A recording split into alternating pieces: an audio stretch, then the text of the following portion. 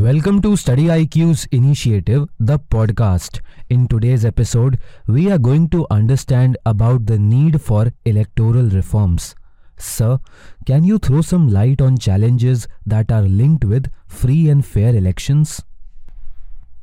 Election process is the bedrock of any democracy, and having a free and fair election is a necessity for thriving that democracy. In this context of free and fair election, India is facing some challenges. Number 1, distorting informed decision-making of voters. Unregulated populism that offers and distributes irrational freebies during election campaigns causes voters to be biased, especially the underprivileged, since freebies can sway them and affect the informed decision-making process for choosing their representatives. Lack of independent staff is another issue. Since Election Commission of India does not have its own staff, it relies on those of the central and state governments whenever elections are held. As a result, the administrative staff is also responsible for ordinary administration as well as electoral administrations, which makes the electoral process less impartial and efficient. Another major challenge in electoral process is not having statutory backing for the Model Code of Conduct and its enforcement. As far as enforcing of Model Code of Conduct and other elections related decisions are concerned, there is no clarity regarding the powers of Election Commission of India to enforce them on the ground. And there is another issue also of booth capturing. In recent times, we have seen booth capturing incidences, at least allegations of it, in West Bengal election. A polling booth, which is a designated location where voters exercise their right to vote, is the most important part of the election process.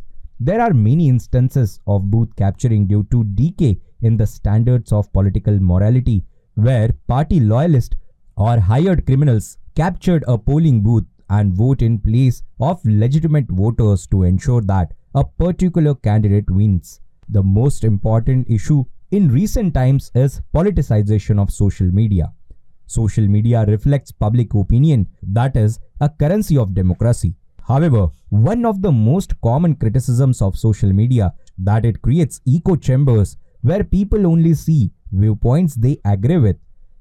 The political campaigns on social media sometimes speak religious as well as social tensions in different parts of the country that affect the impartial electoral process. Sir, can you enlighten us about recent initiatives that were taken by Election Commission of India? To conduct free and fair elections in India, Election Commission of India is always front runner in some initiatives to conduct such elections.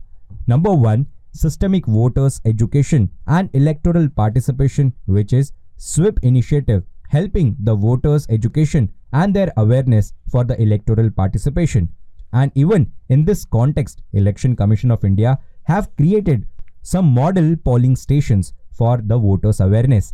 And the Committee for Accessible Elections at national as well as state level is another initiative for enhancing the accessibility of electors to the election process. The third initiative is Electors Verification Program, through which electors are verified to the voters list. The next initiatives of Election Commission of India are technology based, that is C-Vigil app, which is to report the violations of Model Code of Conduct during the election or the campaign of any political party, so that any other political party should not violate the Model Code of Conduct, which is very necessary for maintaining free and fair elections in India. The next initiative is Voters Helpline app. This is to ensure and easing the registration process for voters into voters list.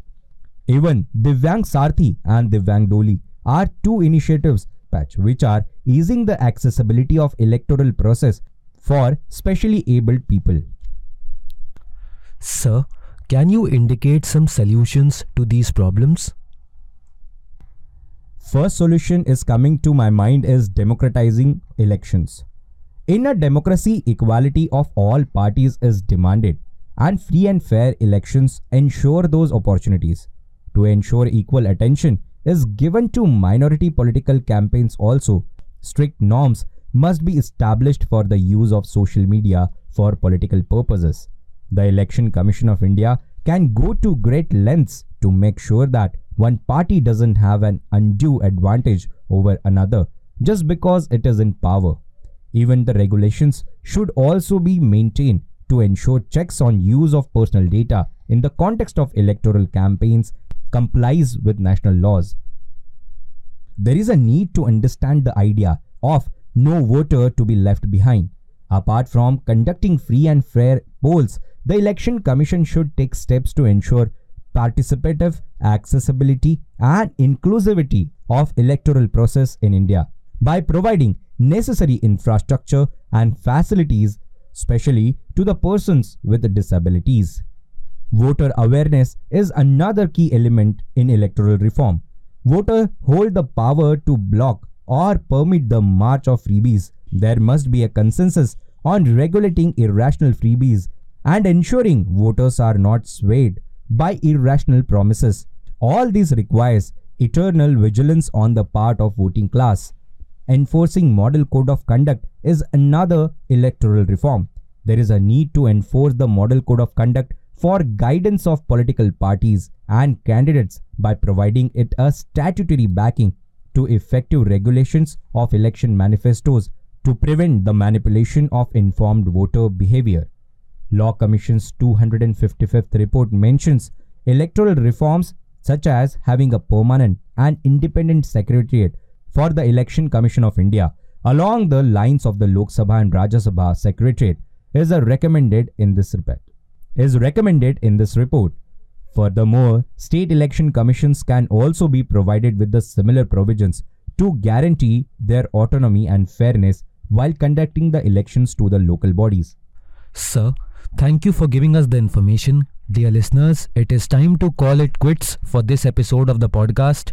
In the next episode, we will begin our discussion from another topic. So stay connected with Study IQ and keep studying.